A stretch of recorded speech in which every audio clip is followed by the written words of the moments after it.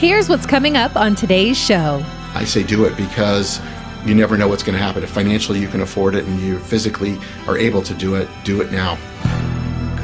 Hello, this is Mark Silverman, managing member and founder of Silverman & Associates, and I'm also a certified financial planner professional. I want to welcome you to the Saving with Silverman podcast. I'm glad you're here. Each week, we'll discuss different financial planning topics because making smarter choices about your money impacts the quality of your life. I got a quick question here for you, Mark. As a way of folks getting to know you a little bit better. Our getting to know you question on this show. Are you active on social media, or do you prefer to be a little more private? I am active on social media, but I do prefer to be more private. I'll explain. Most of my accounts, whether it be Facebook, Twitter, LinkedIn, I post lots of different articles for clients and people that are following us and that sort of thing. So I'm active there.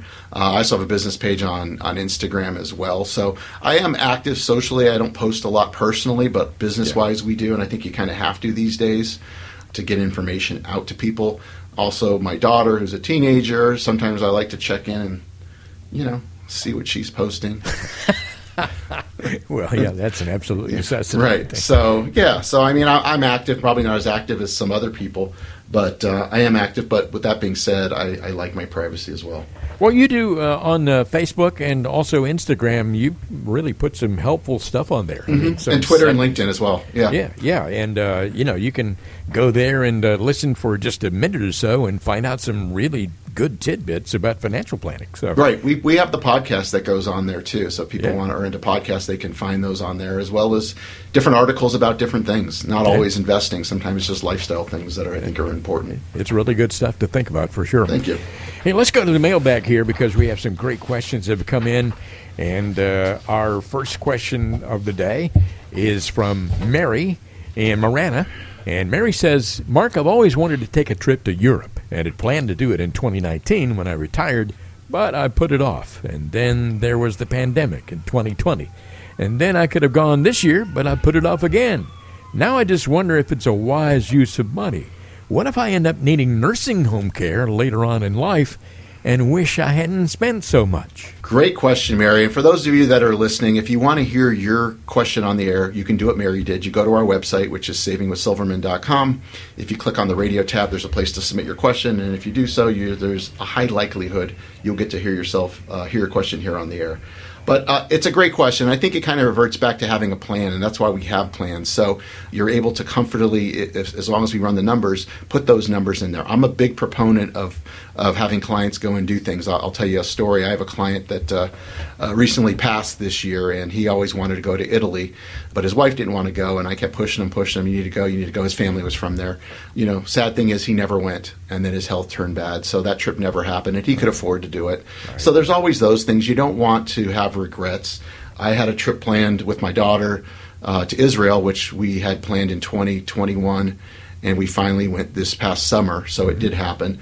If you can afford to do it, and that's if you can afford to do it, and we're happy to run the numbers and put a plan together for you to ensure that you aren't going to be spending too much and you can really enjoy your retirement, I say do it because you never know what's going to happen. If financially you can afford it and you physically are able to do it now. Yeah, that's a great question from Mary, and a lot of people need to pay attention to that. I mean, you don't want to have regrets later on in life. Exactly. I never got to do that. Next question here is from Steve in Tucson, and Steve says, Mark, what's the best way to keep my son and my two daughters from having disputes or hurt feelings over my will and my estate after I'm gone? I don't think they'd actually have a problem, but I have a friend who died recently who thought the same thing, and now his kids are really at each other's throats all the time. Yeah, it's unfortunate. I see it more than I like, where kids and families are close, and then when the parents are deceased and the money comes into play, feelings get hurt, and it's sad to see families or siblings get in fights over money.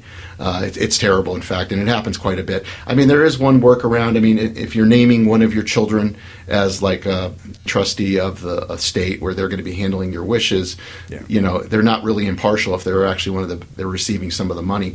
So sometimes it makes sense to just seek out a corporate successor trustee.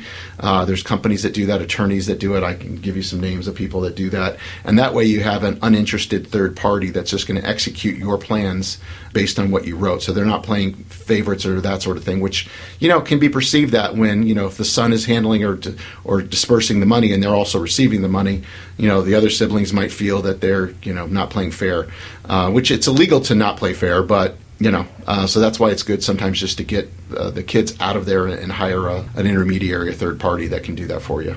Okay, we have one more question here. It's from Sarita. Trey has a question. And Trey says, we currently have about $4,000 each month that we're not spending. If I put all of it toward our mortgage, I could have it paid off by the time we retire in a few years. But my interest rate is 3-point-something%. So is paying it off even the best thing to do? It comes down to, personal preference, peace of mind. Financially, I would tell you, if you're only paying 3%, historically, you can do better than that in a nice portfolio, not including this year so far. But you get the write-off as well. So I'm always a fan of taking that money, investing it, and paying that off, and you get a write-off, so it's even costing you less than that if you're able to deduct the interest. So, putting it into some type of portfolio that's obviously going to grow over time more than what you're paying, including the minus the deduction, et cetera, it makes a lot more sense. But it comes down to peace of mind. Some people just don't want to have a mortgage anymore, so they would pay it off. So if peace of mind's more important to you, then financially speaking, it makes sense to, like I said, keep the mortgage and pay the interest. But it really depends on that. And we're happy to run the numbers for you and kind of show you what that looks like over time. But if you could put away $4,000 a month, especially in this market where prices are, in a few years from now, you should be in pretty good shape. Yeah. Well, that's a kind of a good problem to have, I think. So, Trey, thank you very much for the question. And also we appreciate Mary and Steve getting those questions to us. And again, Mark, if there are folks out there who have questions they'd like the answers to, then they can send them to us. How does that work? Yeah, you just reach out to us. You'll give out the number. You can call or text. We'll get you on the calendar. Christine will reach out to you on Monday, assuming it's not a holiday, and she'll get you on my calendar. You get to speak with me. It's a 15 to 20-minute phone call. Answer any questions that you may have about your situation, about our firm and how we work, what we do, etc. No questions off the table. And, we really focus on advice. A lot of people say you sound a lot different than other people on the radio. It is, because I'm a certified financial planner, so we're focused on giving people advice that's in their best interest. We're not here pushing products, which, most people, unfortunately, in this industry are just salespeople that's all they're trying to do. And if that's what you're looking for, that's not us. But having a phone call and at least seeing what we offer, and maybe it makes sense to you, but we don't know that until you reach out. And, there's no time like the present, and get on the year and maybe get 23 off on a good start by getting your ducks in a row, if you will. You've been listening to the Saving with Silverman podcast. If you have any questions at all about your financial situation, please give Mark Silverman a call. Again, his number is 520-333-7601, or go online to savingwithsilverman.com. For Mark Silverman, I'm Ron Stutz. We'll see you next time on the Saving with Silverman podcast.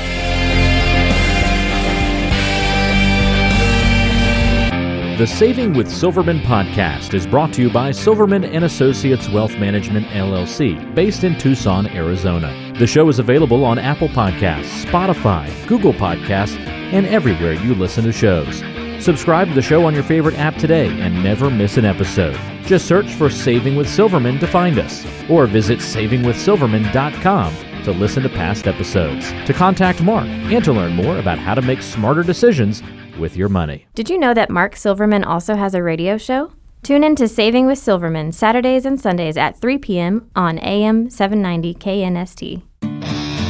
All matters discussed on this show are for informational purposes only. Opinions expressed are solely those of Silverman & Associates Wealth Management, LLC and staff. All topics covered are believed to be from reliable sources. However, Silverman & Associates Wealth Management, LLC makes no representation as to its accuracy or completeness. This show shall in no way be construed as a solicitation to sell securities or investment advisory services to residents of any state other than Arizona or where otherwise permitted. Topics should be discussed with your individual advisor prior to implementation. Fee-based financial planning and investment advisory services offered through Silverman & Associates Wealth Management, LLC, a registered investment advisor in the state of Arizona. Insurance products and services are offered through Silverman & Associates, an affiliated company.